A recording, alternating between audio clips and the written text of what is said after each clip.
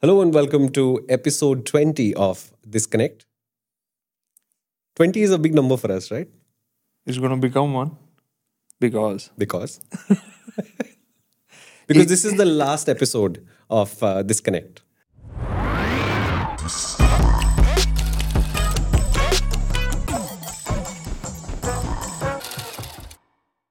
Season 1 is closing.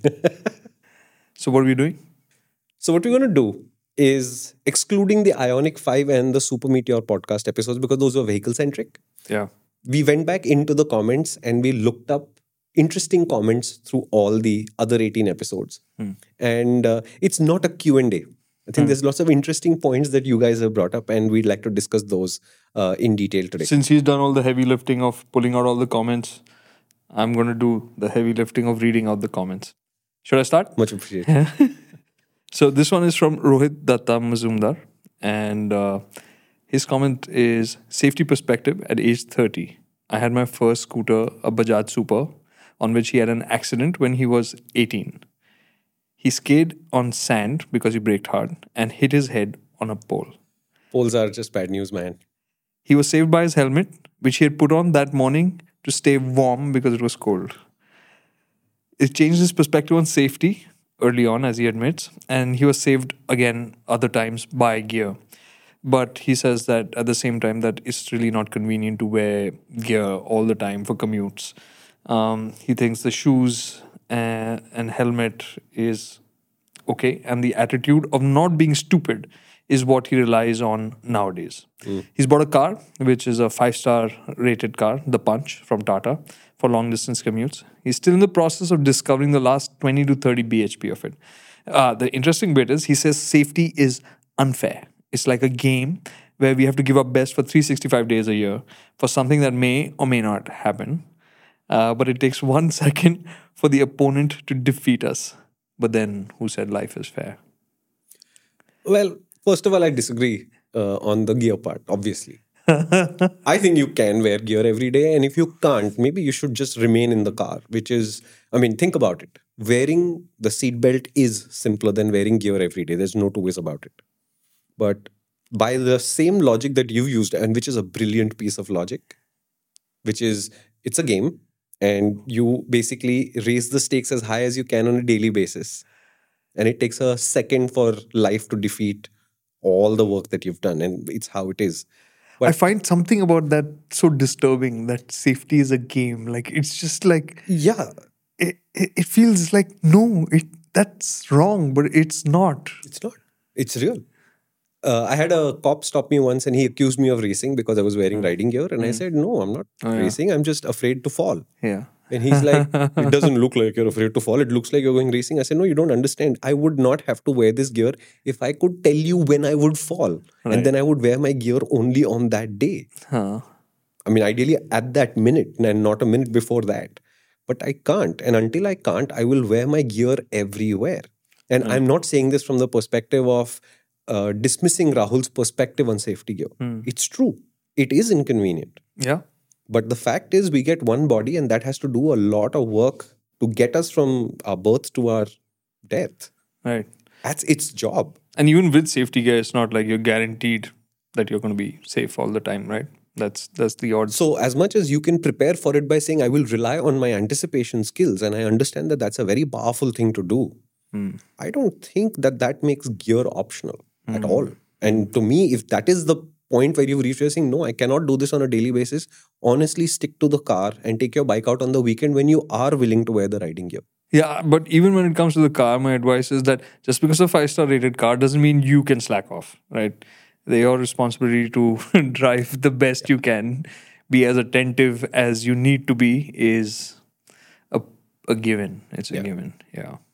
All right, moving on to the next one. Okay. So this is episode 2 and we're more or less going in sequence of the episodes that we did. Okay. So episode 2 was about safety, which is why these particular comments are about safety. You know the name of the next guy, right? No, I don't. You'll have to read it out. Yeah. Nope, no way. I don't know his name. Because the comment is from Nope, No Way. He loves the name, the handle. And the comment is wonderful podcast. Love the perspective on risk. And he's a risk management guy. Very corporate and white collar, he says. And he remembers being 18 on his Pulsar 220 and thinking he was immortal. Yeah, we've all been there. And crashed at 135 kilometers an hour. Wow, that's bad. The incident didn't scare him, although the ghost of his mistake does visit his wrist every winter. That's nice. And he bought a Bullet 2 years later and kept riding that. It was he started actually when he started actually making good money and contributing to his family, that he started to think of safety more carefully. And he says this went on for about 6 years, but he says now he lives in a state of fear and is not accepting risk as is. He's 31, has a wife, a 3-month-old baby, and he's just got an TVS Apache RR310. So he thought that he had to do something and was looking at risk mitigation as a concept and fact of life. So he's bought a serious riding jacket, gloves, boots, top spec helmet, and riding pants. He says, I may not be as light or as nimble, but I know a lot more, and riding a Bullet for 11 years has made me a very patient rider. If it's my family that's traveling, we'll be in the car with seat belts, child seats, and airbags. But me, I just want to fly once in a while and come home in one piece to play with my son. Oh, man. Tell me, Dad, how does that message make you feel? Yeah. I wish I was as mature as that, to be honest.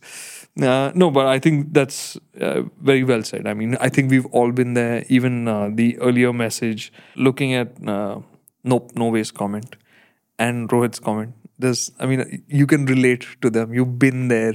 You've done these stupid things and grateful that you just made it. Yeah. And over time you've learned. I mean, there was a time when there was no riding gear. You used to ride without, a helmet was like, I'm being responsible. Right? And people used to actually ask, why are you wearing a helmet? I remember at one point people used to... Luckily, I'm from Delhi, so I always had a helmet because it was always the law and it was always enforced in Delhi. We never had a time without a helmet. I don't know whether we discussed this earlier or not, but I was in Symbiosis in Pune, and Symbiosis College once made a rule saying you cannot park. So they had a two-wheeler parking area on those college premises. And at 1 year, they changed the rule saying that if you want to park in the college premises, which is a paid thing, right? You go in, we used to pay, I think, 2 rupees to park the two-wheeler. You couldn't do it unless you had a helmet. Yeah. And it caused a revolt. There were like morchas and stuff saying that how can this be? But it's true, no? If you look at humanity as a bell curve, right? Most of them are on the dumb side. At least 50% are definitely on the dumb side. So yeah, I imagine that there would be a revolt. Yes. And they had to change the rule. The rule was changed. It went on like that. In fact, in all of Pune. I think it goes to prove that human civilization's progress is not a curve that moves straight up. It's a thing that we take 3 steps forward, then take 2 back, and then 3 forward and 2 back. Which is why we just slower than we could have been. Sometimes ginormous ones backwards. Yeah. So anyways, so the baby angle, of course, when we had a son, I thought, now I'm going to sober up. It did not happen. It just did not happen. I said, do you want to live scared? No, I don't want to live scared, so I'm just going to ride. But yeah, like you said, I think fear is something that's a constant. A lot of people think... I think it's important. Yeah, it's critical because it keeps you real, right? It's telling you to gauge things very carefully. Yeah. So maybe it's just because we are calculating things a lot more closely normally. No, I think a total lack of fear would be fatal. It's part of how humans stay alive and how we do stuff. Right? We learn to fear things like, for example, when you're a child and you see a pot on a stove boiling water, you reach out to touch it, but you only make that mistake once because after that, between pain and fear, you learn that that is a terrible idea. And once your dexterity comes when you grow up, then you realize that there are other implements you can use to interact with that. But you don't need to use your hands to do it anymore. It's how it works. Right. Everybody would be Valentino Rossi if there was no fear. A few of them would survive long enough to win a championship. There's skill, a lot of skill, not just lack of fear. The skill has come from where? Valentino Rossi has spent from the age of 4 figuring out how to work with the fear and the pain to learn the skills needed to be a world champion. If I remove the fear, if I remove the fear of pain, everybody would be able to do it, right? What's stopping you then? You'd start at any point and say, what? I need to crash 300 times to figure out how this thing works. You take a lot more to get there. I'm saying it'll be much simpler. What's stopping you today primarily is fear and pain. Yeah. right? I'm taking one big fear away. You'd get a very, very high rate of skilled motorcyclists. But there'd be a lot of guys who would not make it. Because the fear and the pain that keeps you alive has been taken out of that picture. I think it's a completely normal thing to have fear. And I think like fear is good. I think it's what keeps you safe on the road. It's that half a second of I only caution. think that fear should not stop you in your tracks. It should make you think about how to do this in a better way. Correct. It should not become a paralyzing factor, which happens. It's also completely normal. It happens to a lot of us in specific situations related to specific contexts.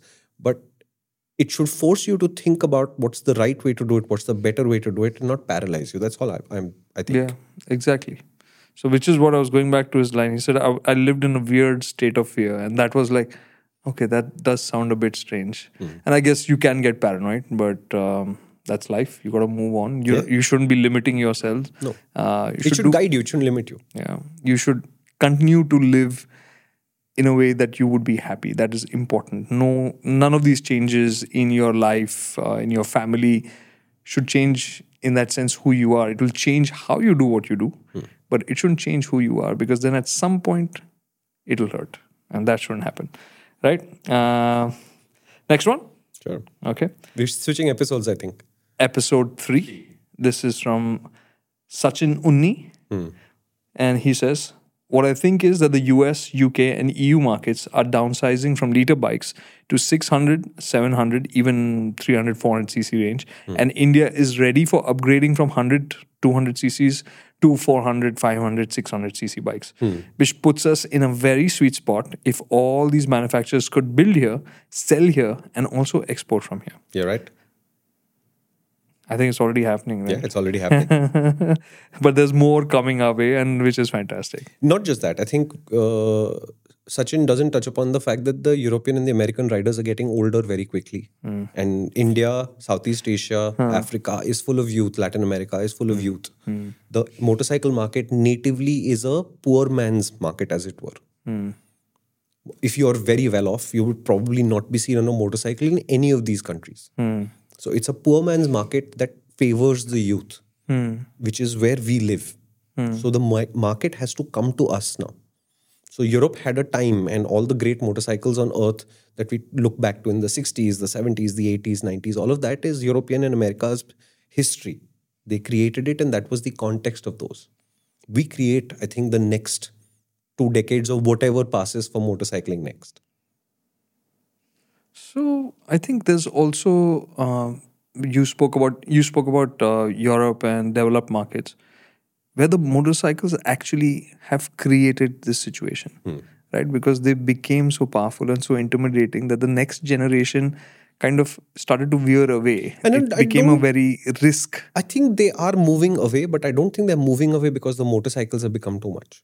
Yeah, but that's what happened, right? Because no, I think they're moving on to other things. It's the digital generation. They have no interest in the real world. No, so this is the pre-digital generation also. The digital generation is a different phenomenon altogether. But the power... it's just prices, Kartik, not really the power. It's just the top of the motorcycle market. Because you're forgetting insurance. No, that's why. It is a price-sensitive place. Yeah. It's an expensive place to be in. And you can afford to do it if you're 55 and 60 because the insurance permits you saying you're old enough to know better and to push your luck. Yeah. A youngster can't do it. Exactly. But a youngster... natively, and there's studies from Germany, there's studies from Japan, who said the youngster isn't natively interested in private transport anyway. Right. He wants to sit on a train, sit in a bus and be on his phone and be online with his friends. Right. I mean, in effect, TikTok is killing motorcycling and cars together. I think that's come now because even earlier studies from Europe showed that if it costs 1,000 euros to get a license, right? Just a learner's license. People say it's not worth it. It's too much money. That's the starting point. Just to get a license is 1,000 euros. Yeah. I mean, to apply for one, whether you get the license or not is the next, whether you clear it or not. Yeah, and that abstraction, I think, is possible in a place where transportation itself is not a challenge.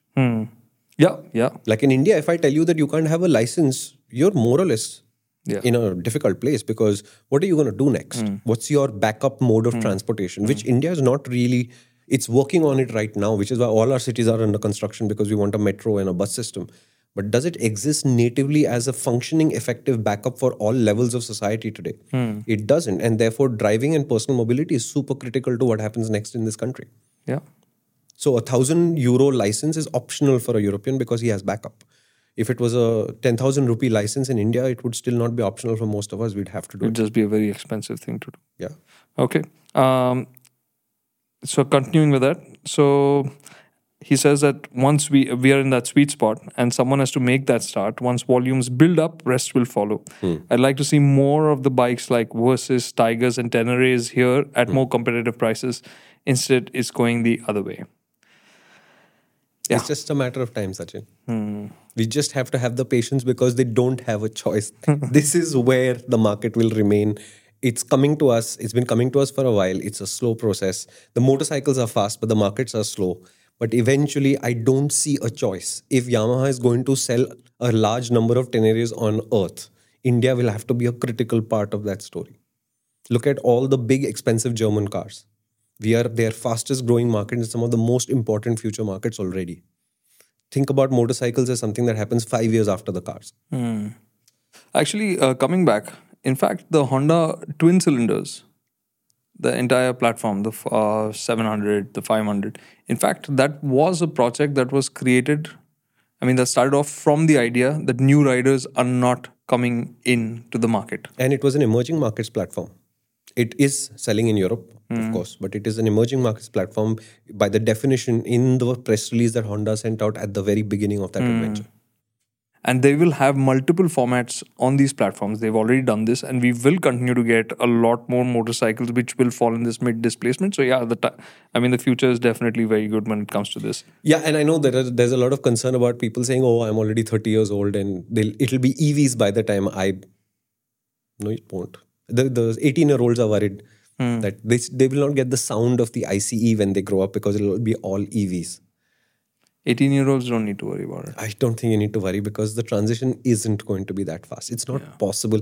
The numbers are so large in a country like India that it is just not possible to completely replace ICEs with EVs on the timescale that you're talking about.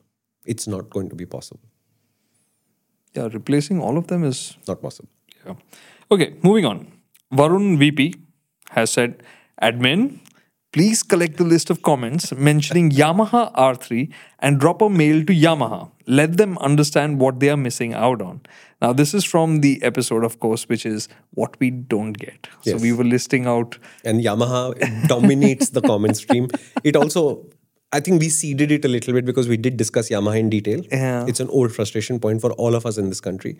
And I think the comment stream only reiterated that. So he's absolutely right. If Yamaha were to go through the comment stream, and I suspect that they have, they would discover that they get discussed a lot. And it appears that none of the Indian enthusiasts think Yamaha is selling them the products that they want. They're busy selling random products to random customers. But the core group of people who want Yamahas, they have no Yamahas left to buy. Nonsense, yeah. People want Yamaha scooters that are fuel efficient. Rubbish you talk. That's what Yamaha's for. Right. Don't you know? Mm-hmm. Okay.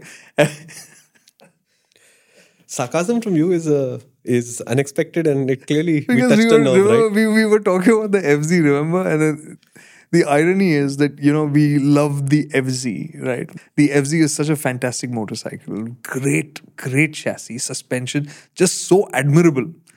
And then they made that blue core, when they went to blue core and they made it efficient. Basically, the focus became fuel efficiency and basically becoming wallet friendly. And it lost all its charm as a fun motorcycle. It became a 150cc commuter and the sales went up there for the FC. So, yeah, that's what people want from Yamaha. Yamaha's did a good job. Yeah, Yamaha. Keep at it.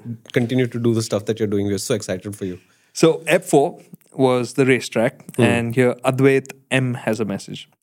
Great episode as always. I still have a few more doubts as a beginner on a bike regarding the topic, which I honestly don't know where else to ask. Mostly about the part where you said we can take our own bikes, no matter what it is, to a track school.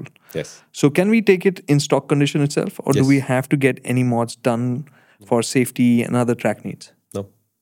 So in India, the idea is we are still at a stage where we're trying to unlock the racetrack for people. So we're trying to lower the barriers as much as possible. So when you hit your first track day or school, ideally a school, most of us will not ask you to change your bike in any major way. You'll take your mirrors off. And mostly because you habitually check your rearview mirror and it's a distraction at a racetrack that you don't need. At our school, we'll make you tape up your speedometer so you can't see the speed, because the sense of the speed needs to come from your mental setup and what you're seeing rather than a number on the dash. It's a distraction. And outside of that, we honestly don't make you change anything. We will check that your brake pads are fresh enough so that they'll last the 2 or 3 days that you'll be on the track. What about tires? He's asking about tires. Well, Tires need to be relatively recent. Okay, if you're going to use tires that are at the end of their lives at the racetrack, your ability to use the grip and experience the power, the performance of the motorcycle, experience the growth of your skill will be hampered by your own tires. So if you're going to be replacing tires post the track day, you might as well just do it before the track day. So ideally, you should be on relatively recent tires, running stock pressures on a completely stock motorcycle, any motorcycle at all, it doesn't matter. okay. He's asking what about sliders to prevent damages or, Stop worrying, bro. It's not worth it. All right. Next one. Also from the same episode, Akshat Bhatnagar. How do I experience a track from Pune? Grow up and accept that you will have to travel for certain things. Like, for example, you live in Pune and you want to see the Taj Mahal because you're a travel enthusiast, you're going to have to go to the Taj Mahal, right? The racetrack works exactly the same way, but the experience is even better than just seeing the Taj Mahal because you see it and it's done. At the racetrack, you get to participate and engage. For which, as of today, you're going to have to go at least, 1,200 kilometers to Chennai or 1,200 to Coimbatore or a much longer distance, I think 1,700 kilometers to Delhi. It's how it is. Now, you have two choices about this. You can sit and wait for a racetrack to come to you. Might happen in the next 5 years, might not happen for the next 20 years, nobody knows. Or you could accept that you are growing older every day. So it's just easier for you to put it together and say, okay, in September this year, I will have the money, the time, I will apply for leave, whatever it is, and ensure that I go to a track day this September. And But I speak from a point of experience because when I did my first track day 16 years ago, I had the exact same feeling saying, oh my God, it's so far away. But for those intervening 16 years, I have done this 8 times a year, spending money, spending time, making sure that I go to the racetrack. The day I decide it's too much work, it will be too much work. all right, what you may have also meant to ask is that you go online, you look for track schools, see which dates are convenient for you. You reach out to them, ask for a slot, they'll ask you to pay some money, you book your slot, and then you take your motorcycle, you have transporters who will load it for you, and from your house or from wherever, some point in your city, you load it, and then it's offloaded at the racetrack. If there are other people traveling with you for that event, then it's easier. You can share one transporter with other motorcycles, and you'll be at a track day. It's pretty easy. You don't need a license to be at a track day. I mean, like an FMSCI license or anything like regular that. street license. You don't need. We already spoke about the motorcycle. You don't need to do anything. The reason why I didn't go there is because it's in the episode. All of that is in the episode. He picked that question, so clearly he wanted to say that just get off your ass and get there. Okay, yeah, man. Okay, this is from episode 5, which is about price hikes, and this is about Sanman Bodke. Wonderful episode and one of my favorite topics of all time, economy and inflation. While we all know that prices are never going to come down because that isn't how the economics of things work, I think an important observation to make would be understanding the value received in return. A simple example of that would be to look at the memory storage industry. Year over year, the prices of hard disks or SSDs have remained constant, but what has massively changed is the storage capacity we get at the price point. 10 years back, for $50, you'd get 50 GB, but now for $60, you get 500 GB. Similarly for CPUs, GPUs. So yes, the price went up $10, but the value received in return has gone up exponentially. Translating this to the automotive world, while the prices of cars are going up, the value we receive in return has been improving drastically as well.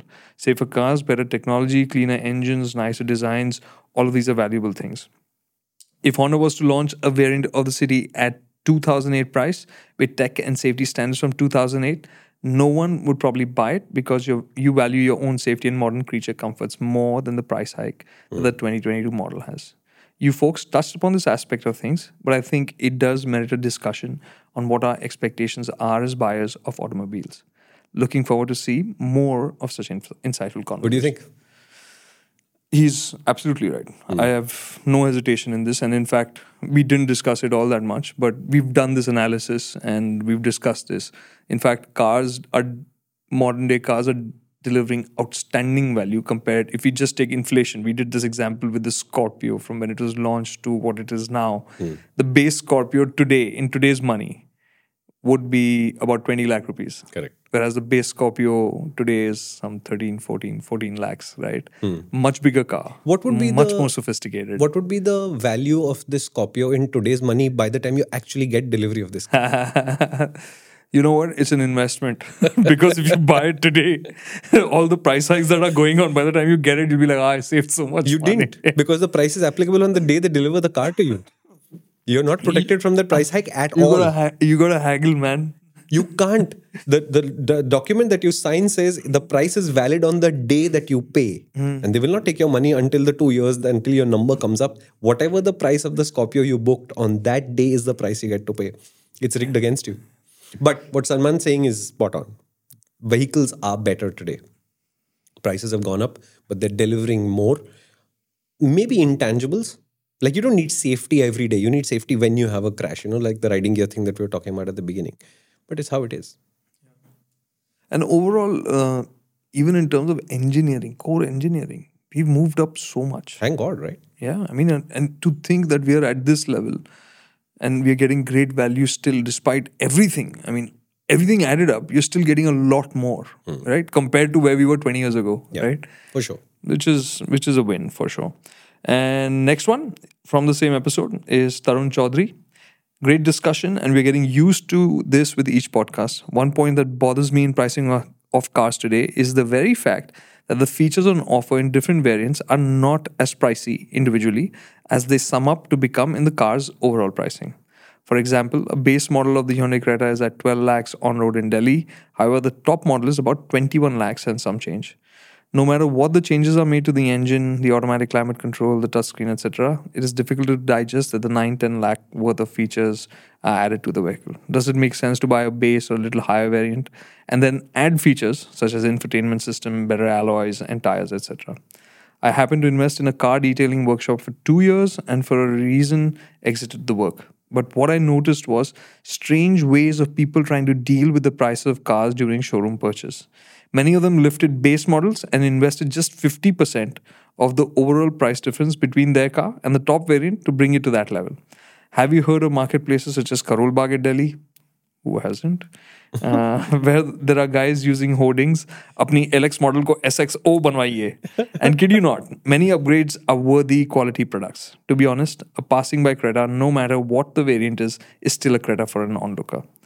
Which features are worth going for and which variant is the best value? That's also a debate. My God, there's so much to tackle in this. Yeah. 100%. Which is the right variant is always a question when you're looking at a new car. We always look at the car as, okay, how's it to drive? How's it comfortable? I mean, how comfortable is it? But the value that a vehicle delivers varies from variant to variant. And he's pointed from that. person to person too. Yeah. No, I'm saying just monetarily. So in terms of the features that get stacked on and the premium that a manufacturer demands, so there are certain variants which are really good VFM because the kind of features that they've added on relative to the previous variant and the price hike demanded for it is very good. Whereas for some variants, the price hike is far more in relation to the features that have actually been added on. Why does it sound to me like the manufacturers are complicating their own lives by creating too many variants and having this question appear at all? Because if you look at the Apple world, nobody asks this question. We just consider that all upgrades are too expensive. But we accept that there are only 3 upgrades and then you're done with this entire line of phones. So the idea But the Android world, for example, is the opposite of this, where making decisions is so much more challenging because there are so many alternatives going on. Right? So is this just a problem of the manufacturers just having too many variants on offer to make somebody think this hard to buy a vehicle? So, okay, you've raised a good point, and which Tarun is also alluding to over here. So there are certain variants, which is obviously the base variants, which are basically what we call as the hook variants. So basically, this gives you a really attractive starting price. Right. And that embeds the vehicle as an idea in the consumer's minds. कि अरे वो तो 10 लाख रुपए से चालू होती है, right? So it gets stuck in your head that, hey, it's within reach, Right. right? And invariably, when you go to buy one, you'll find one which is much more expensive, right? And that'll be the one with all the features and all. But the point is, they've got you to the showroom, they've got you hooked, right? The chances are, if you've got to the showroom, means you are quite keen on a particular vehicle, right? The second part about this is the taxation also varies. So vehicles that are costing under 10 lakh rupees, the tax applied on them is different compared to vehicles that cost above. Sure. Right? So that also causes a certain jump in the prices, and which is why manufacturers are always trying to hit a particular price tag so that they can, adjust they can control the impact on the product's value. And about the features, I think, yes, he's right. There are certain variants which are... So how do you identify what to focus on? Yeah, so that's one thing that he's asked. So that really varies. Like, I can be very functional, right? So if you ask me, do I need LED headlamps? No, I don't. I'm okay. I'm fine So with base halogens. plus one. Yeah, If so you're super function oriented. yeah, do I need alloy wheels? Not really. I'm okay. Okay, so basically base plus one is a good variant to look at if you're very function oriented. Base plus 17 is a great place for if you're value oriented. Base plus 35 is a great place if you're value but you want to be perceived as premium. And base plus 67 is what you should have if you have an unlimited budget. And 67 is not a random number. It's an actual number of variants for a very popular car. And I think it's stupid. So how do you choose between the motorcycle variants, Shumi? Fortunately, motorcycles barely have 3 or 4 variants. You pick one and you're done. ABS standard हो गया है. ABS standard Rear कहाँ disc हो brake. गया? ABS standard कहाँ हो गया? We said Everything Pulsar above P150, 125. everything has single channel ABS, just don't buy one. Oh, yeah. Which means you eliminate 2 Pulsar P150s and 2 Pulsar N160s before you get to the top N160, which is the first thing you get dual channel ABS with. It's very simple in motorcycles. Just the fact that there is a loophole in the ABS law eliminates a whole bunch of them. So coming back to Tarun's last part of his question, do you recommend buying a base variant? Actually, the things that I end up looking for are some of the simple conveniences: seat height adjust, rear windscreen, wash pipe. These are things that are small conveniences that make a big difference when you own the vehicle. What you would want is some kind of infotainment in place. I'm not somebody who's likely to go and fit a complete system from outside, though. I'm okay with fitting systems and all, okay? When people start cutting my roof and putting sunroofs in, then I am in trouble, okay? I don't want structural modifications to my car to raise the model level to something else, okay? You do whatever you want with electronics. Be careful. Don't void your warranty. Change your seats. That's all fine. Okay. When they start cutting body panels up, when they start changing functional things, wheel sizes, brake sizes, those kind of things, I would not touch a car which had those kind of mods done. So if somebody took my whatever and turned it into an SXO, if it has a sunroof that they added back in Karol Bagh, that's the end of that. I don't care how conscientious the garage is. That's not what it was engineered to do. I am not going to drive that car. And context, when manufacturers do incorporate a sunroof in a car, they will typically also add bracing inside. So there is more rigidity built into that area because effectively you have created a hole which is going to affect the integrity of the structure. Yeah. So episode 6, ADVs. Yogesh Kumar. Doing a well-educated podcast, especially two-wheelers, really appreciate it. Small request. People of mine who admire old bikes, two-stroke bikes, which ruled Indian roads and tracks. We do have in our garage. Commute with them. We would like to hear your discussion about old collection of bikes, scooters, which were middle-class family love for these, and how to have it passed on and educating for the future generations, and about how motorcycles meant to be used with purpose and practicality rather than aesthetics. Yeah. Youth restoring old bikes. So basically, it's about old bikes, people using two strokes, and what would you recommend to people who were looking to restore vehicles? I have no interest in this at all. I mean, I'm from a generation where two strokes were the normal for us. Yeah. We moved on. And today I find two strokes to be too much work because my first interest is not in keeping them, is riding them. And they're too much work to ride. So honestly, would I dip into the old motorcycle pool? I don't think I'll ever mentally be old enough to be able to access that kind of nostalgia, to have the kind of power where I say this Sunday I will restore a bike. I don't think that's ever going to happen, because if on that Sunday I could be riding a bike, I'd just be riding a bike instead. So honestly, I've never had a fascination for older vehicles. I still don't. I'd love to look at their pictures, but at that point I'm done. So a picture of an RD350, I think is very sweet. Would I buy an RD350 today? No, not really. What about you?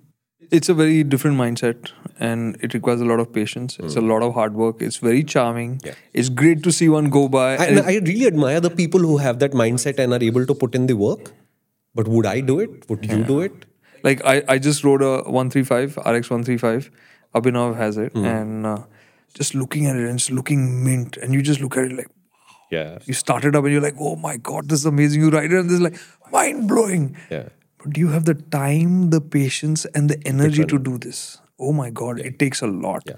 So yeah, anybody wanting to do this needs to have those three first and foremost, and next would be and money, because it does take a fair amount of money. When you're trying to teach the youth about the older world that we lived in, you have to remember, you have to impart the idea that it was okay to work for the performance. Whereas today the performance is just available. And I don't think today's youth is being conditioned to think about performance as anything other than instant gratification. They just want a more powerful thing that works right now. It's a really, really difficult hill to climb, and so a very small number of people are going to climb it. If it's your cup of tea, please go for it. But honestly, in this one regard, I probably identify more with the current generation, where I want my bikes to run, and I want them to run every day, and I want to ride them every day. I don't want to have to spend any time fixing them at all. Next one, Shrikant S. He's spoken about us and he's talked about the Himalayan, how comfortable he found it, the Also slow. 350, yeah, heavy, and yeah, all of that. But the point he comes down to finally is he's spoken about the X-Pulse, how it's great on trails, power is inadequate.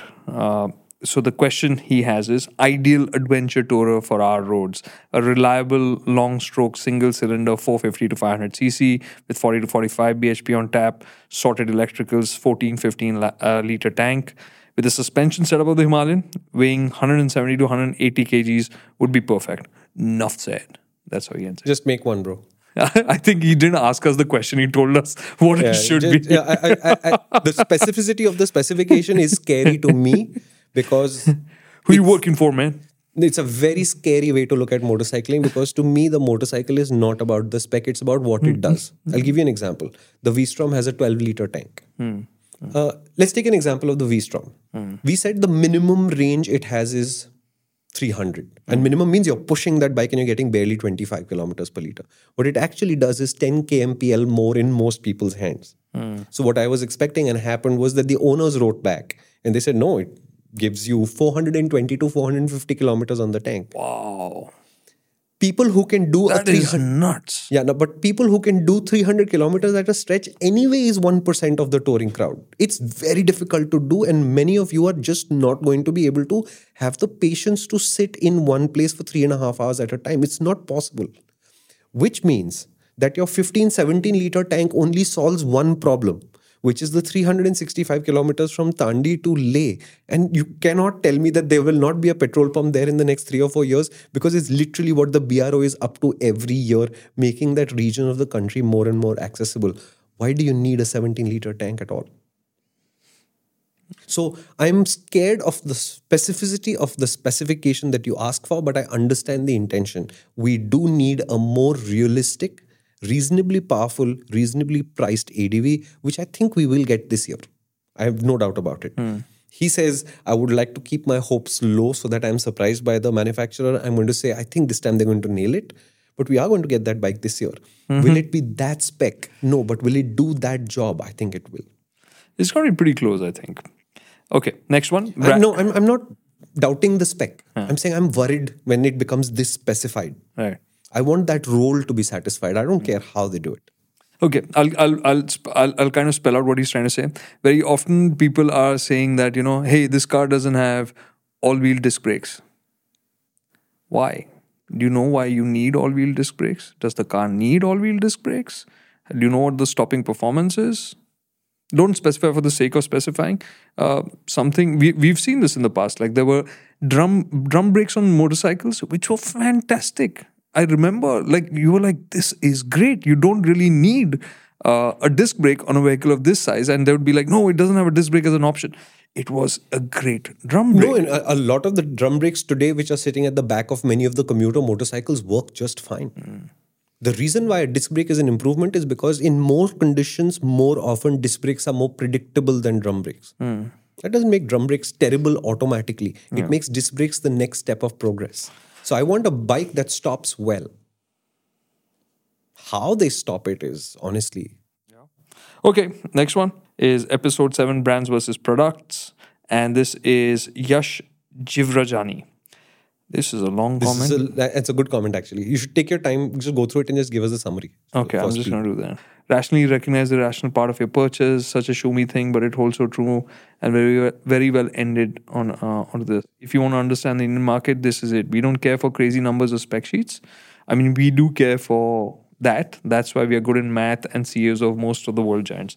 But how quick can you sell us the car is what drives our purchasing decision. We are that market. Shameless and irrational whether you like it or not. Another point I would highlight is we don't have just one type of people. We essentially can be classified as 3 different classes. The rural, semi-urban, tier 3 and below. People whose education for the number game is almost negligible. So even if Honda or TVS makes the exact same Splendor and call it Blender or Dender, terrible names, but you get the point, that the buyers will still go for Splendor because household hero is associated with it. And to topple the Splendor, we need to do what Tata is doing with their hatchbacks. The after sales is shit, but it found out a key differentiator that it created norms and practically is now standard, even recognized by the government. So TVS, Honda, and others find something which Splendor doesn't and make your marketing team rub their asses for 24/7. These are, I would say, 90% of the population, but have very less significance for GDP and growth. Hence, mass-produced bikes are the rage to tap into them. Tier 2 are educated by the lack of the purchasing power to go for higher displacements. So they are the guinea pigs. They will try Jixers, Ronins, and God forbid the Highness. But these are less in numbers, so to appeal to those is a double-edged sword. My God. What the hell is this? But at the same time, these people, if they like your product, they will influence the tier 3 people that there is a newcomer and I have tested it and we can check the next gen of it. These are, I would say, the remaining 9.5%, 9.8% because here the consumer has graduated from tier 3, so it's new and exciting very much. And about 50% contribution to GDP, so good market, but undecided one. And key is undecided. So whatever you throw, if other OEM gives just one more feature for the same price, your product is cutthroat in dustbin. And then we have the uber rich, people who we always aspire to become. Super niche, ultra concentrated, hard driven people for whom why should I write a para? It's self-explanatory, right?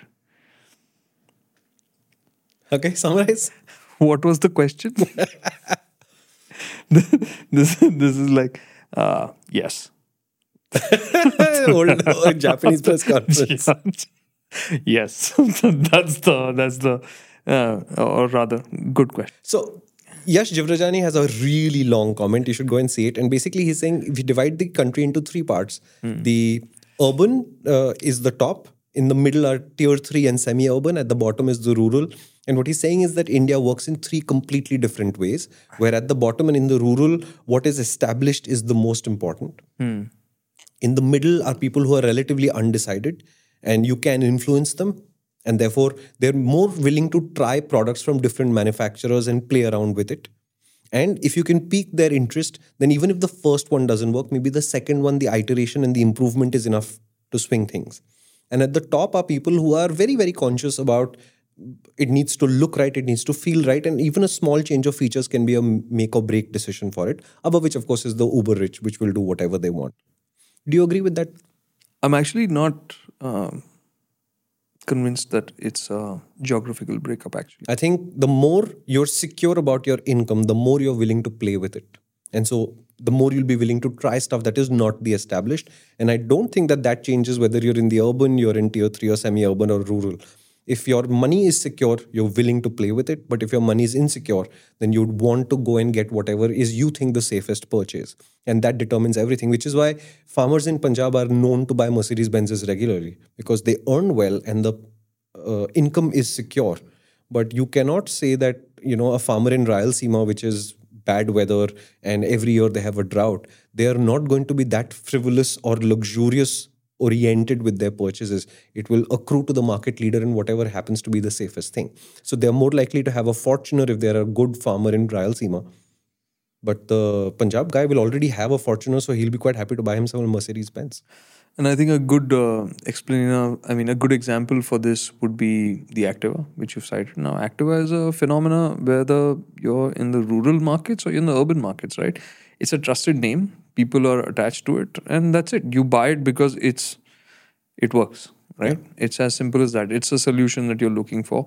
It's when you move up in terms of now you're looking for a better experience, you're buying your second vehicle or your third vehicle, that's when you're going to start looking broader, wider, Even there are market leaders and established players. Mm-hmm. Yeah. Even there, the advantage will go to them until the income pattern changes. And if you think about it, the way we are positioned as a country on the globe right now, as we become a richer country and more money is in the hands of more people, that's when the pattern actually changes, where the market leader's automatic dominance will not be so automatic anymore. Right. And that's what we're heading for, I think, next. We just don't know when. Will it be next 5 years from now? Will it be 10 years from now? We don't know. And that thought process even carries over to the luxury segment. Anybody wanting to buy a luxury car, who doesn't think about a Mercedes first? Correct. Right? It's something like that. Somebody who owns the space as an idea, and everybody else is trying to topple that brand or name. It's normal. Like, think about it. Sports car, Ferrari. That's the first thing anybody's going to say. You want one, you'll have others, but you'll want one. No, somebody pointed this out to me yesterday, and it applies. He said, until KTM raised the prices of the Duke 200 to a point which is now a little bit on the expensive side, the MT-15 didn't sell. But today the MT-15 is at the exact same place as the Duke 200 used to be, offers a similar proposition. Yeah. And now you see them everywhere. Right. Correct. Right? It's the market leader's position to give up and somebody else took advantage of it. Correct. Right? But market leaders will dominate until we are secure enough to say, no, it's just a car. I buy one every 3 years. Let me try something new this time. Or they throw it away in some weird manner, which could happen. Anyways, Saurav Chaudhary, I think knowledgeable people are selecting better products than brand or value. This is the main reason why we see Creta, Nexon, Innova, XUV, Scorpio selling in such large numbers, even though they are priced at a premium. But I still feel many buyers who are just considering automobiles as a mode of transport, their first checklist is value for money, as they are fixed on a budget and want to squeeze out the maximum features and performance in that budget. People might value discounts, allow them to purchase from a higher segment, enhance social status. Shumi's words, value for money ends the moment we leave the showroom floor, was the main reason I listened to my heart and went and bought the CBR 650R, a product many people consider as the worst value for money. 4 months down the line, every time I ride the bike, I tell myself, thank God I listened to that podcast. So, okay, Saurav, on Shumi's behalf, thank you. Yeah, I don't think we have anything to address there, so I'm moving. No, I think it's spot on, except that I still go back to my same idea of the idea of value changes very slightly from person to person, but it's the core of how we buy things today. And to us, the security is a big part of that, which is why the Creta is the market leader, and you keep going back and thinking about buying a Creta if you're in that segment. It comes from that place, but the rest of it is spot on. If you can follow a rational thread to a nice product like the CBR 650R that you've got, which is so cheap to live with. It's one of the best deals on the market, although it's expensive at acquisition. It's a good bike. It's a peaceful motorcycle. Honda service is dirt cheap. If you crash it, parts are dirt cheap.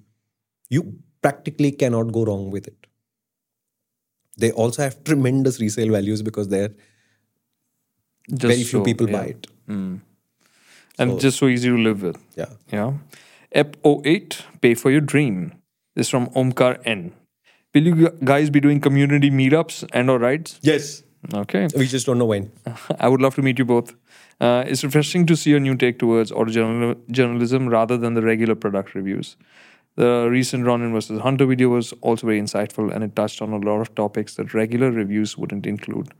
I hope to see this channel rise and shine. Godspeed, Shumi and Kartikeya. Eh? Why did I select that? I think Just so that we can confirm that we are eventually going to meet you guys, I think.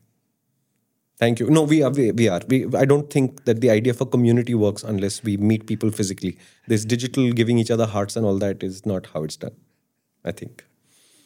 Jagmohan Jaga.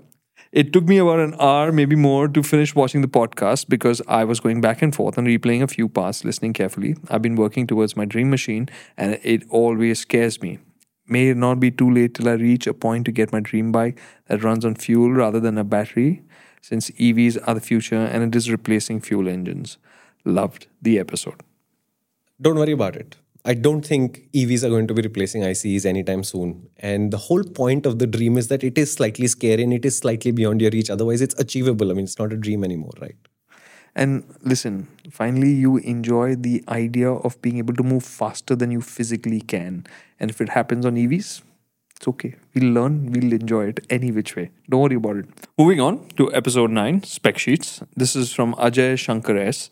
And he says that he wants to know what's on our mind when we are test riding a motorcycle or a car.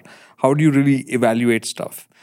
He says he understands there's an emotional component, but it would be good to see what we actually look for when we are riding a vehicle or driving a vehicle. So, episode, I think 19 will help you with this, the previous episode, because we talked about milestones.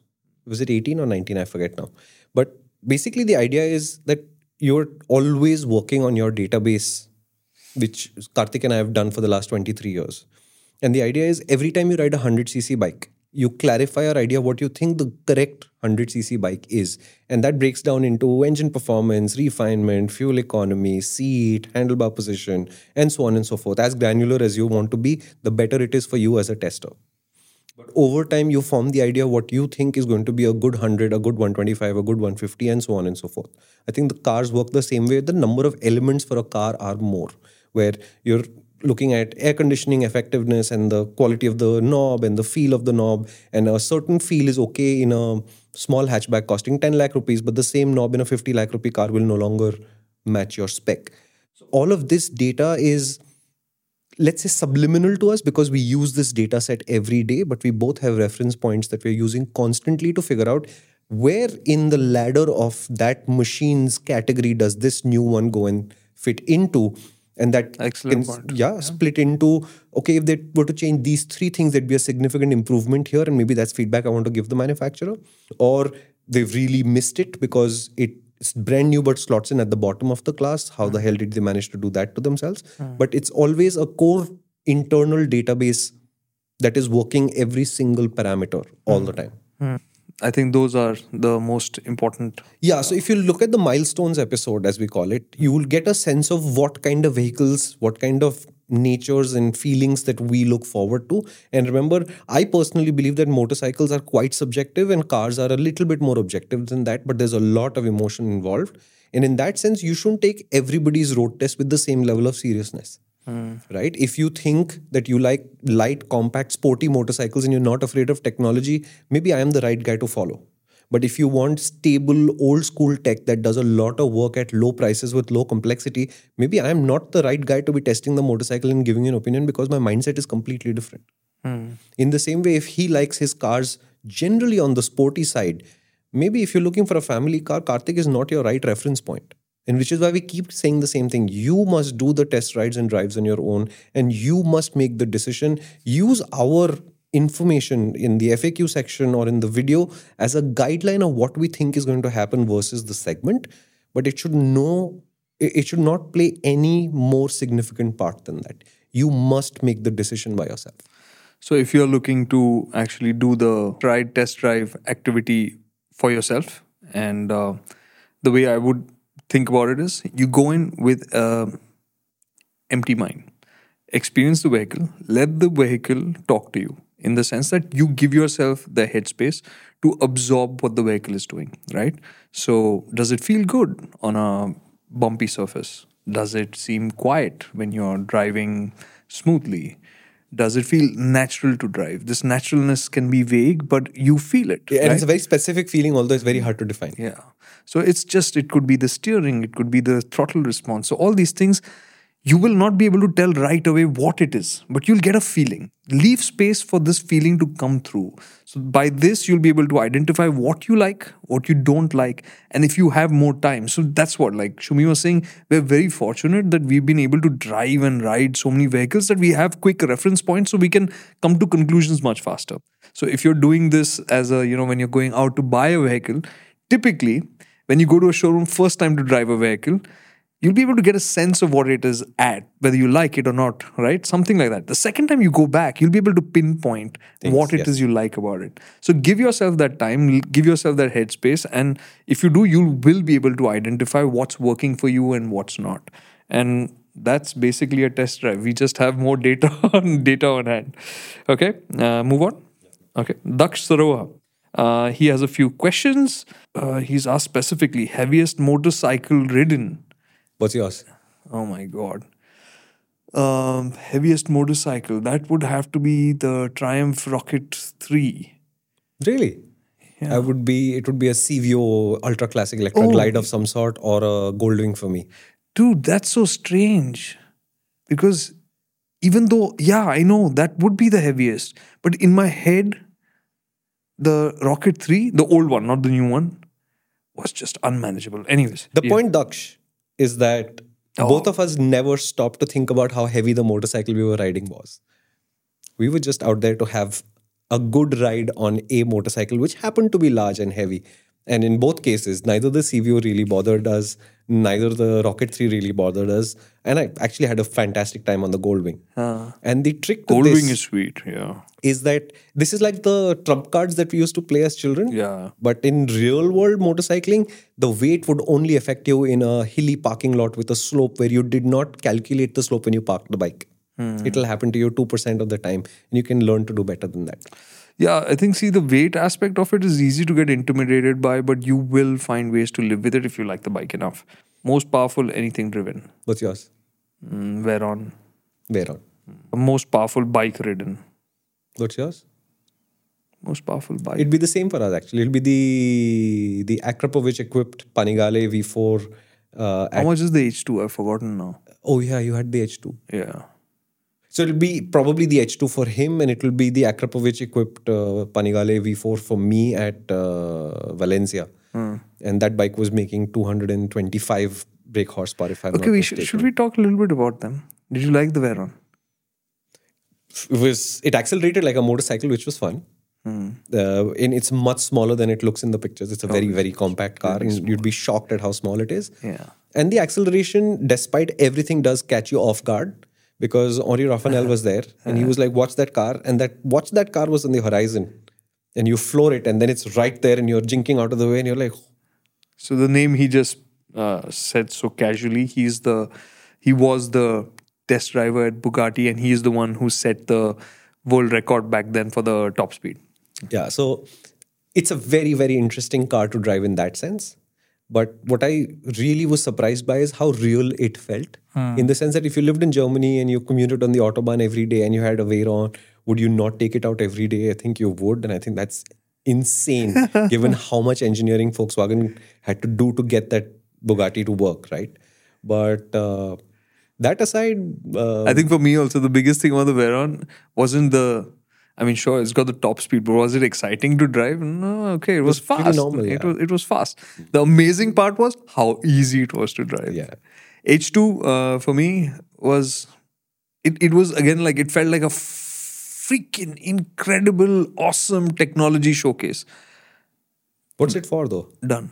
That's it. That was because my issue with the H2 has always been the same thing. What am I going to do with that bike? What is it actually for? Is for riding the track in one gear because you could. It's just got so much torque. You don't want to change gear. On the V4S, I think he had the same experience where we'd come down the Valencia straight and there'd be somebody in front of you and their dirty air would make the bike start to weave. And when that's happening on a 225 bhp motorcycle, which you have to return in hopefully mint shape because there are other journalists waiting, it is very scary until you realize... Until you realize that all the other Italians are like, yeah, but that's completely normal. It weaves, but it doesn't do anything else. So you then sort of have to mentally say it's okay that it is weaving and I'm going to hit the brakes at 280 something and it will be slightly weaving at that point and it's okay, the bike will handle it. It takes a huge leap of faith, but yeah, it was Tallest fun. seat height. I don't know, honestly. Don't think about motorcycles like that. But it'll be some 900 thing, some dirt bike somewhere. For me, it's the Dakar bike, the TVS Shoko. Yeah. And I don't know what the seat height was. I just think it was here. That's it. That's what it felt like. Yeah, so it will be one of those, right? Because we were there on the Shoko thing together. I was on the ISDE. You eventually upgraded to the rally bike. It would be the Impulse with the Expulse with the rally kit, which was the other really tall bike. And whatever Yamahas and Suzuki's RMs and YZs and WRs have happened to have ridden along the way. But at no point have we both, I think, ever stopped to think about, wow, that is so tall. That's the bike that we need to write for our story now. Little bit of butterflies, but okay. Yeah, no. It's not like you're not nervous about it, but it's a job that needs to be done, right? Because I have a story to file after that. Correct. So get on the bike and get on with it, and we'll deal with it. Did you ever drop any of these super tall machines? Thankfully, no. Me either. So we figured out a way on day one as to how to do this. If we can, you can. Thanks, Dash. Next question. EP11 Tires, Ratin Rao. You guys should have talked of the German car makers in India and their fascination with run flats on our roads. I loathe them. I've had 3 tire burst cuts, not an exaggeration. The cut was like an axe to a tree. Wow, I like how he writes. In the span of 400 kilometers. Oh my God, that's terrible. I went over a small to medium-sized pothole that I failed to see and react in time. I did change the run flats to regular tubeless, compromising the ride.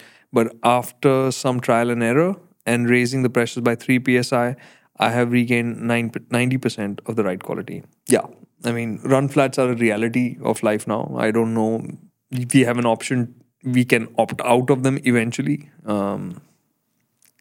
It's the whole efficiency, emissions, convenience. No, it's also a bad transplant, actually. Bad transplant. Yeah, because I asked, I think Michelin, why run flats? And they said that the reason why the run flats were invented was because in Germany and Europe in general, the incident rate of tires causing problems was so low that the spare being in the car was increasingly for the mental satisfaction of the owner rather than an actual need. Right? So they invented the run flat as a way of eliminating as much weight from the spare as possible because you'd never have a problem. Yeah. But when you transplant that solution to India where the roads aren't that good and the incidents related to tires are a lot more often, then suddenly the run flats don't work. So can BMW, Mercedes-Benz, etc. do something about it? Honestly, if they're not manufacturing the cars to an Indian specification, they can't. It's the global spec that you're getting here, and we're not a large enough market to command our own spec yet. So it's a matter of time. Either our roads will get better or our market will become large enough for us to command our own spec. Until then, run flat, bro. Yeah, and the country is so vast, even and we are getting better roads. But if something were to happen somewhere. Happened. I remember Bharat Reddy's 7 Series. We arrived at the racetrack and he was on the phone organizing tires for his car because he'd managed to lose 2 run flats on the way from Bangalore to Chennai, which is a fantastic 4-lane highway. Oh my God. It's terrible that this is the second example is of my cousin. He also had a X3 and he lost 2 tires on one side because he said he hit that pothole at a speed at which he'd done with his previous vehicle a number of times. And I remember you telling me about this. Yeah. So this run flat issue, I think BMW has became the poster child back then for run flats, but everybody has them today. And Anyways. Get a Camry. Kartik Sridhar is next. Love the points about having a guy to check the used vehicle out. Things I would like to add are check the vehicle out both during the day and night. Testing it during the night time will reveal a whole lot of issues like glass pane visibility, the headlight situation, etc. Check the insurance expiry date, and if it is expiring anytime soon, then negotiate the differential amount of the book value of the car or bike. If the car is being sold anywhere near the 100,000 mark, 1 lakh kilometers, then it'd be better to do a simple health check to see if there are any upcoming replacements for wear and tear, which would add to the cost of the vehicle. And most importantly, do a parivahan check to see if there are any challans pending for the registered vehicle. Hey, Those are excellent points. Excellent. Right, and one way to get ahead of this is if you can download the manual of the vehicle that you intend to purchase and flip ahead to where the scheduled maintenance is, you'll see where the big maintenance points are. So, for example, you see a lot of Ducatis on sale at around the 23 to 27,000 kilometer mark, and that's because their Desmo service is at 30,000. So, what the owner is trying to get rid of is a motorcycle that will cost a lakh of rupees to do the Desmo service for. So if you know specifically which machine you're trying to buy, look up the periodic maintenance schedule. He makes an excellent point. You know that if it says 58,000 and there's a major thing coming at 60, you can take that expense out of the vehicle's cost and say, no, I know that you won't have to pay for it. I shouldn't be paying for this. Absolutely. Somebody else also made a point about checking the no claims bonus on the insurance. It should be full. And if it is not, you should be asking questions as to why the NCB is missing. Right. Karthik, love the point about testing it at night. I think great idea. EP12. Okay, now we come to used. So we missed that a little bit. This is Charlie John. And he says, I stopped biking somewhere around 2014-15. Wanted to get back. Was not sure what type of bike to buy. So 2 months, he rented a bike from Royal Brothers. And once he got used to biking again, went and bought a new bike. He spent about 20,000 rupees on renting different bikes and scooters, and he doesn't regret it. Because if he had spent over 1.5 lakhs on a new bike and then found out that he didn't like it, then it becomes much more expensive to sell it and then buy another bike. Thank you for the tip on the used car and bike. I would say, Charlie, thank you for this tip. I think where people can rent bikes like this. First of all, welcome back to motorcycling. The big unlock for me is that you're back on a bike, and that's a huge thing for me. I think that's awesome. And second, this is exactly what I would do.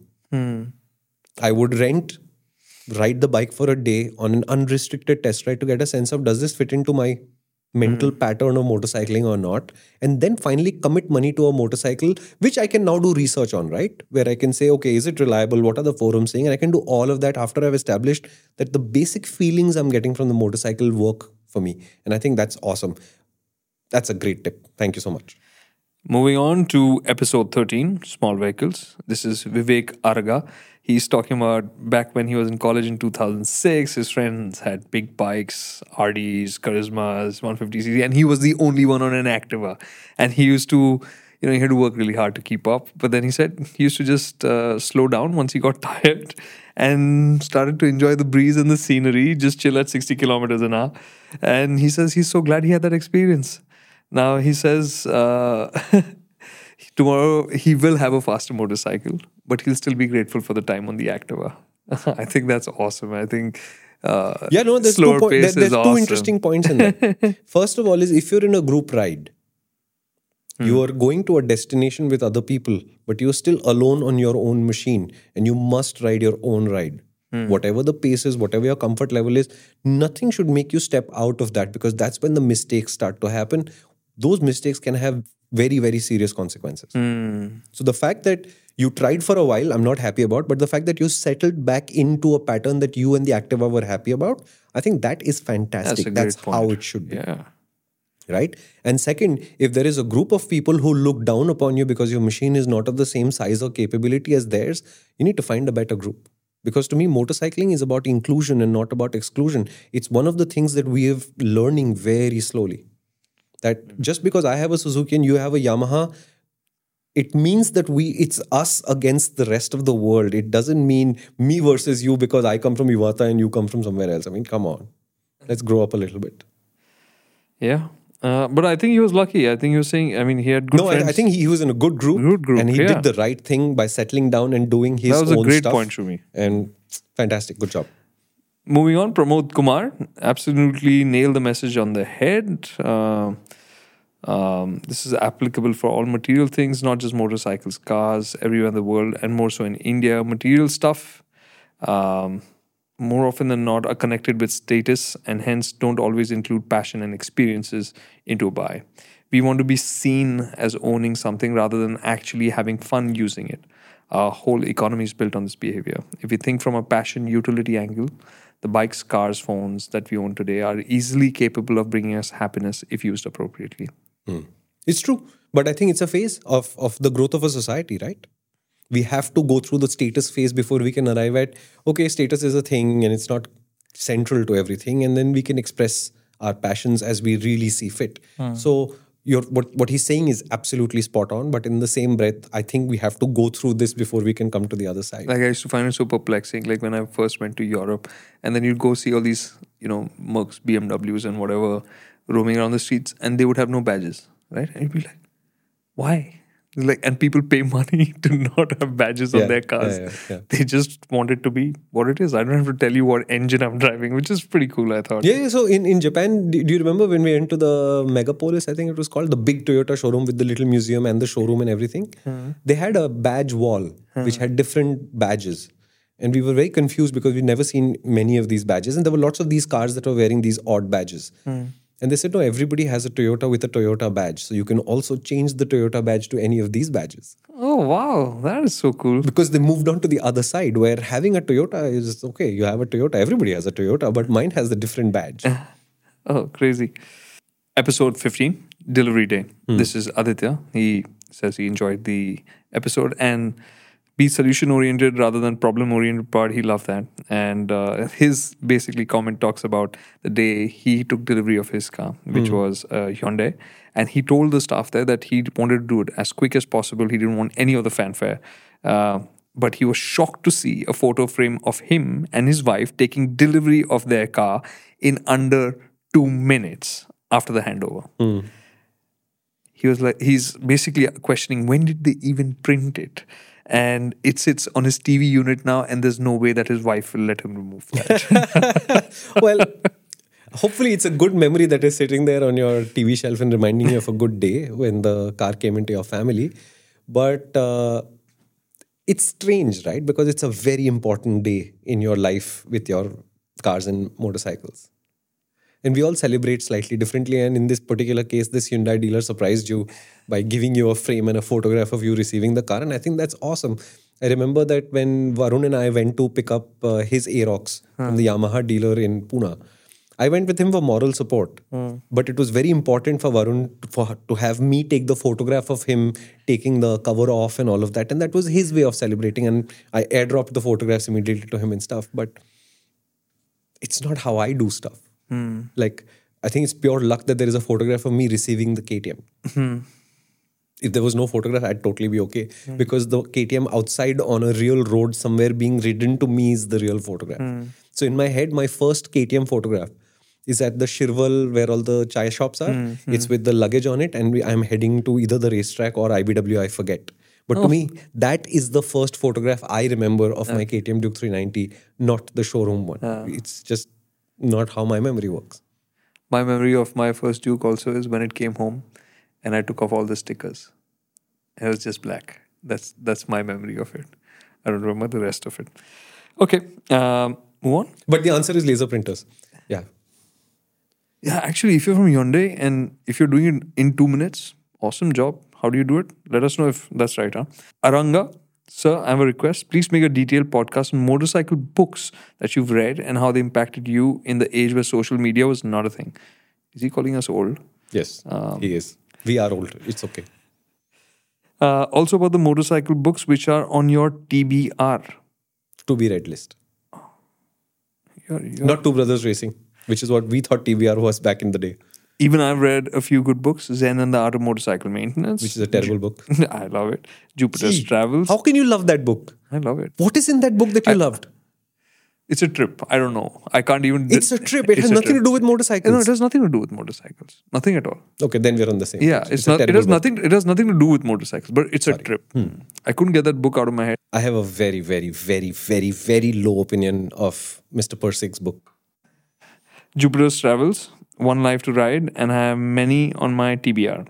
No matter how good a podcast, movie, or any visual experiences, it cannot give us the intensity of reading a book, so please give us some good titles.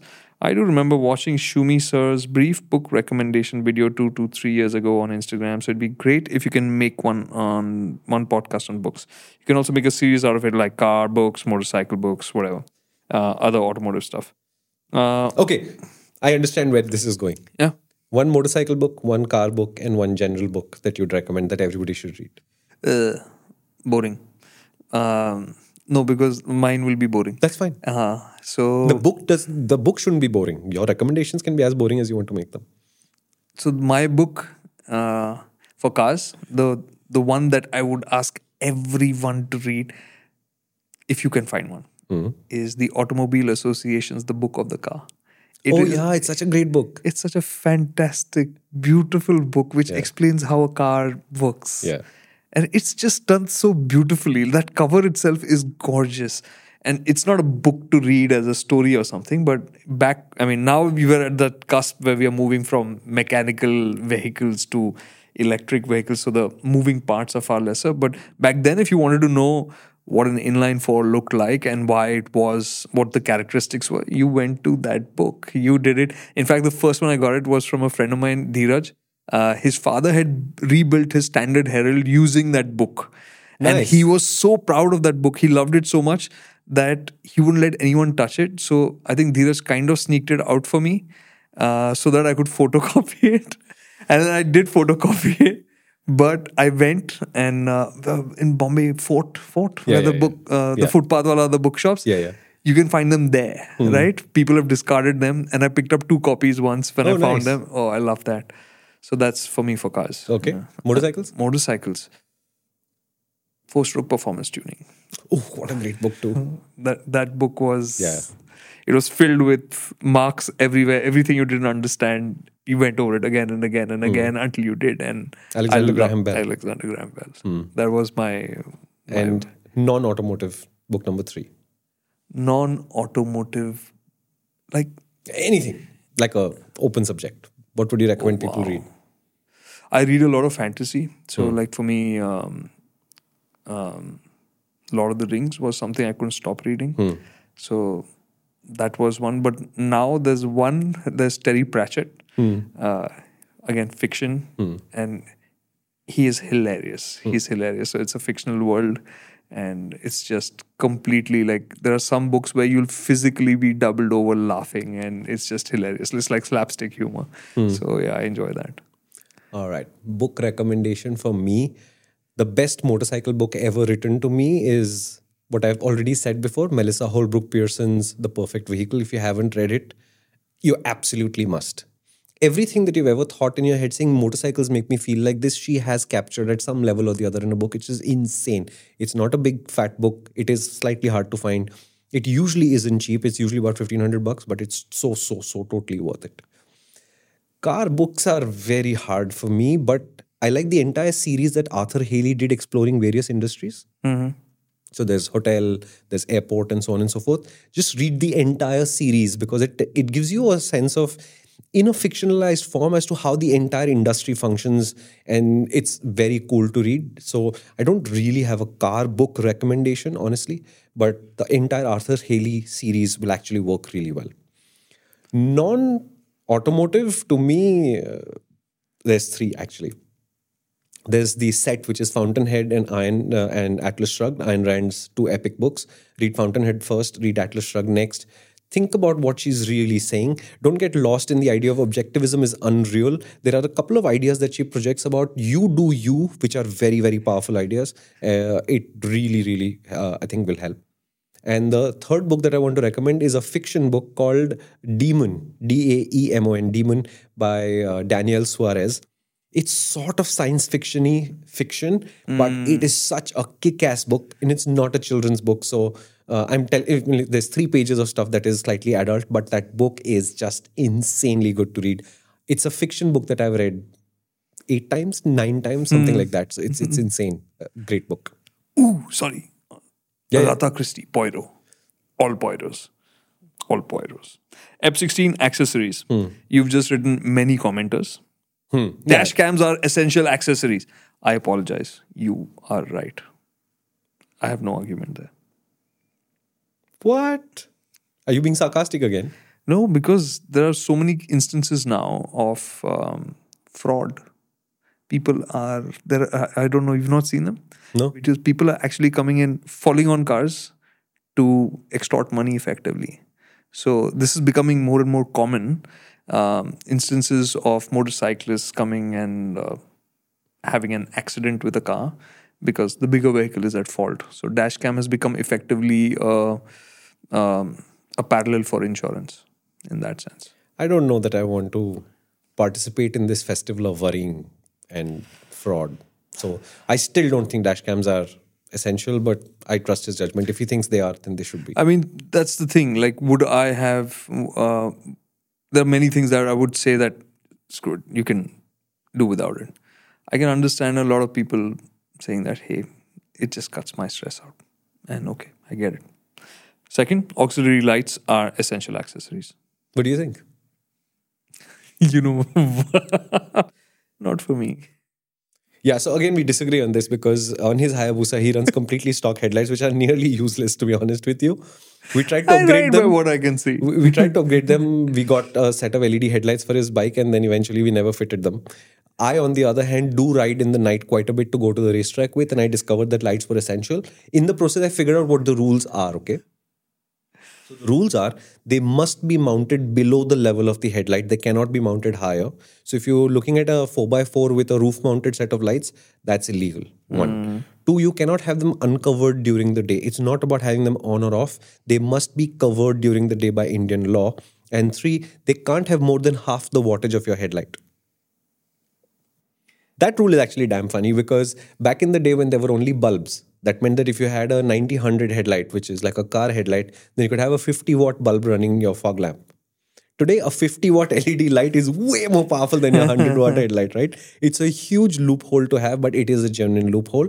The thing about auxiliary lamps and why they are so heavily enforced against by the police is because they are a tool to be extremely impolite with. And we do this with a complete lack of consideration very, very often. So you'll have them on during the day. If you're riding a BMW GS, please stop. On various cars too, Isuzu's, Racist. high cars which have lights mounted at the level of the rearview mirror of the guy in front. You're just being impolite during the day. You're blinding them during the night. Just be considerate. The whole thing about why they regulated the headlight shape itself is just a matter of consideration, saying you need to be on low beam and not blinding the guy because they need to see where they're going as much as you need to see where you're going. I use aux lamps all the time, but I make sure that I use my weakest ones if I'm in traffic and they're mounted really low so they can't blind anybody. And I use my most powerful ones only when there's nobody ahead of me and only for that much time as long as the road is clear and never else. I am super diligent about it because I know how much of a problem I can cause by being careless with it. Can those thingies kind of orientation change over time? Like get rattled around and the focus shifts? They can. And it is a good idea for you to, say, when you're doing your chain every week, it might be a good idea for you to just quickly just move your lights by hand and see if they start to move. And if they start to move, you need to tighten them. I find that every 3, 4, 5 weeks, they will move a little bit depending on how you mounted them on your bike and how much that part vibrates. Like, for example, engine bars, which is a very common place to mount. The engine bars are mounted to the engine, to the primary source of vibration. So they will come loose over time, even if you put Loctite and everything. So periodic, just shake them and see what happens. And what's your adjustment process? So I like all my spotlights to be on this side of the bike because that beam is more controlled. So I'm less likely to blind oncoming traffic. So this is where my spotlights go, and they're angled vertically parallel to the ground. So they're not rising, which is bad for them. They're not falling, which makes the hotspot fall very close to the bike. So it's as little blinding as possible while serving my purpose of having the left side of the bike show me the distance.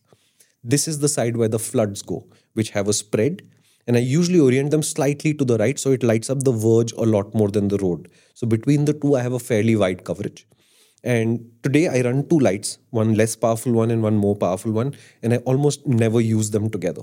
So if I'm in a part of a city where the street lights don't work, I'm relatively alone, but I'm not sure of the road, I use the lower power ones. Out on the highway, it's 2 a.m., there's nobody really around, but I want to make time. I might use all of the lights.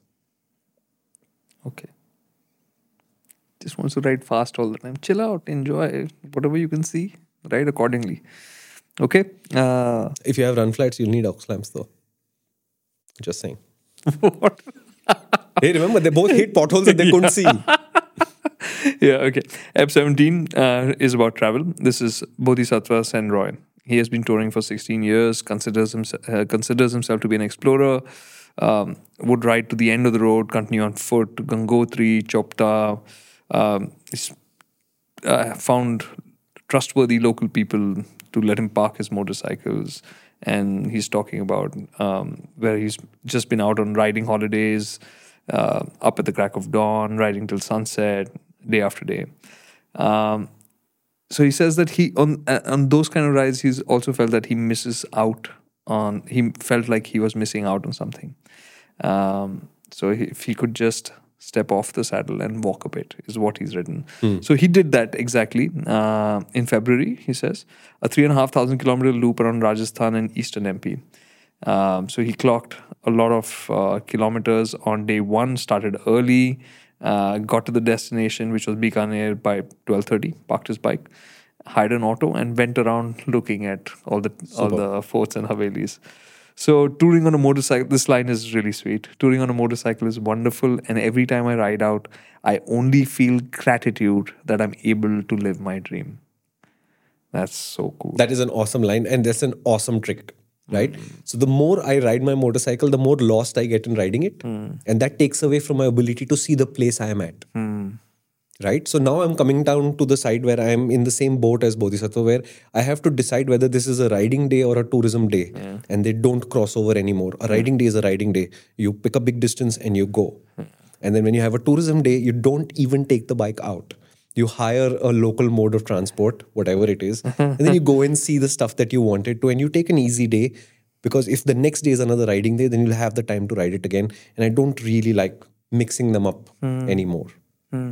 So I do the same thing, and I think it's an excellent way to do it. The other point, which is interesting, is if you read the work of all the various world travelers who've been all over the earth, they all come to the same conclusion.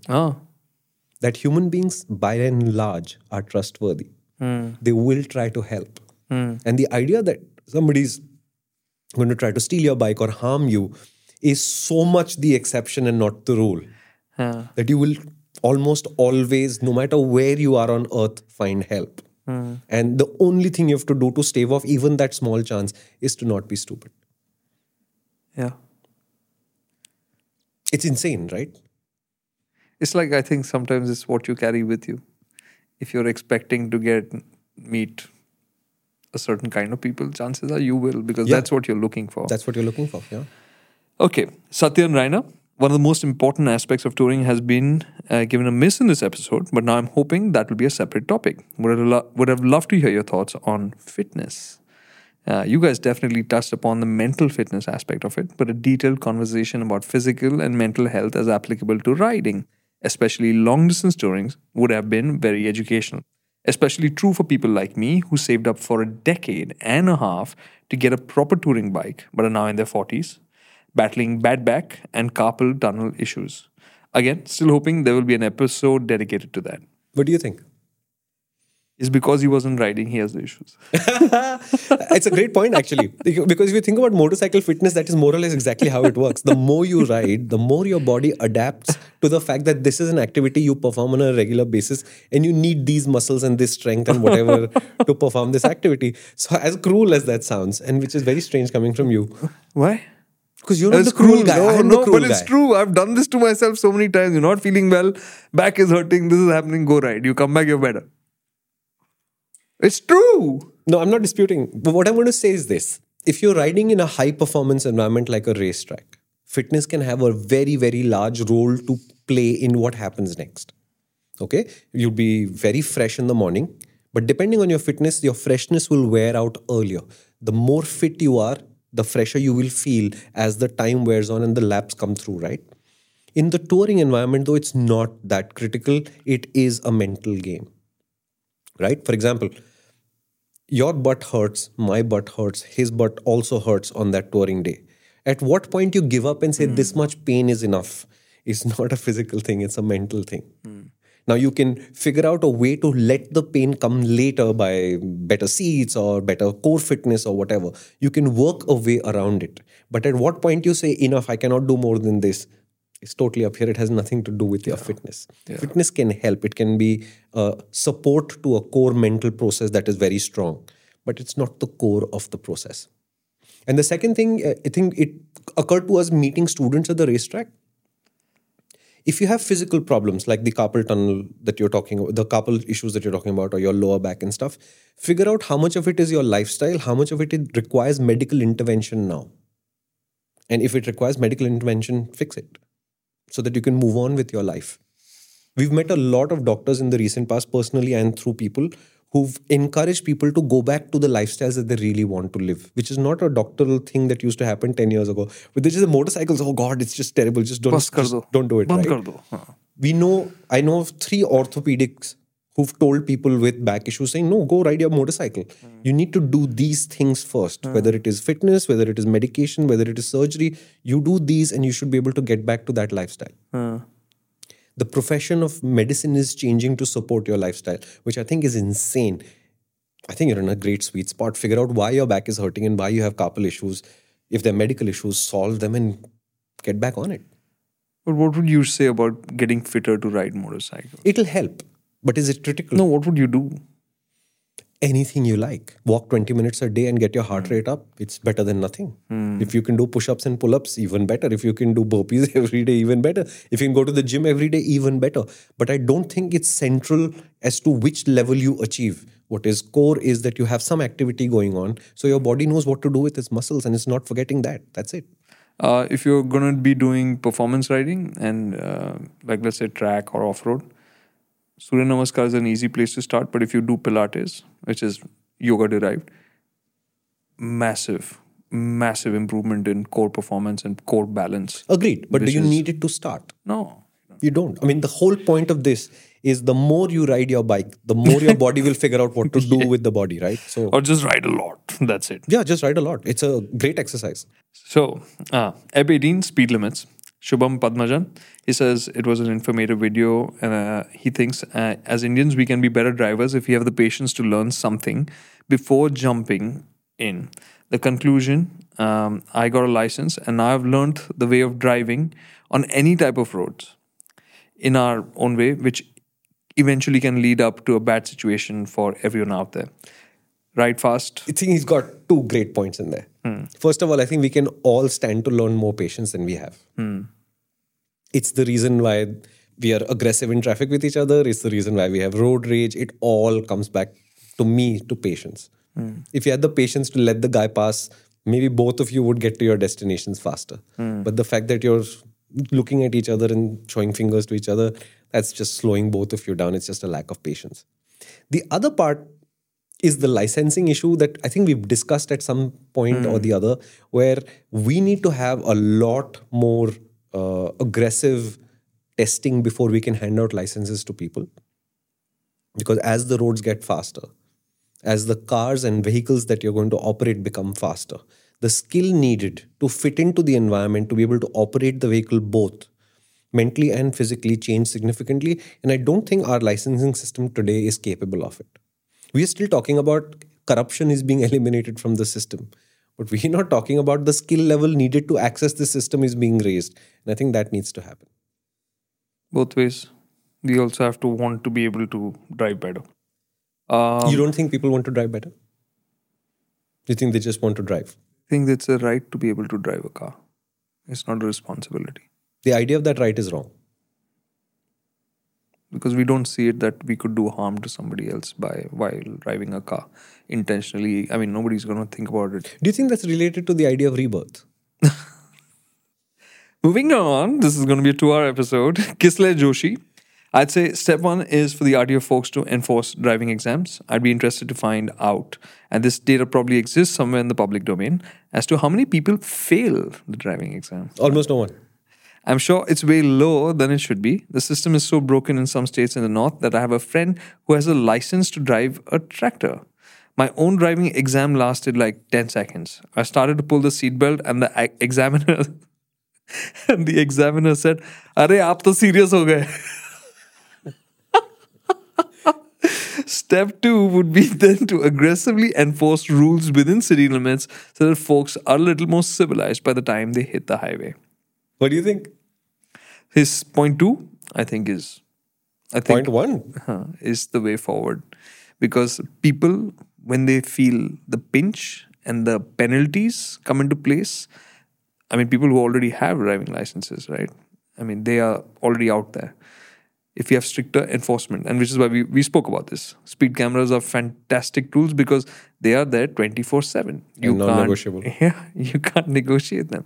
And that's a great step. I'm all for it. Yes, it's making things boring, but yeah, it's making things better. Right. I like it, man. No, I think the license test thing is just a joke, okay? Because when I went to get my license renewed, okay, Delhi made it so difficult that instead of, I probably shouldn't tell you this, but instead of making that license being transferable to Mumbai, it was so complicated that I realized that if I did nothing with my Delhi license, it would end in 2 years anyway. So I applied for a Mumbai license and I went for the test. When I wore a helmet, everybody took a deep breath. I'll tell you why in a minute. And then a lady on an Activa nearly fell off her Activa 5 times during the test, which was basically go down this road, take a U-turn and come back. She fell nearly 5 times and she passed her test. But the big challenge was not the ladies 5 times falling and passing. It was, why did you wear a helmet? Oh, And I said, what would be your problem if I had to wear a helmet? He says, first, while you were buckling up, you made everybody wait, which is not polite.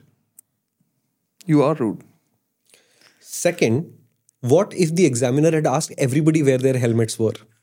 Because you provoked the idea that a helmet was required to ride a You made two-wheeler. other people's lives difficult. This whole thing is backwards. And what Kisley is saying is spot on. I mean, the testing is a joke. It is not taken seriously. And I think it's high time we did. Between taking testing seriously, licenses being harder to get, and speed cameras, etc., making driving enforceably better is how change will happen.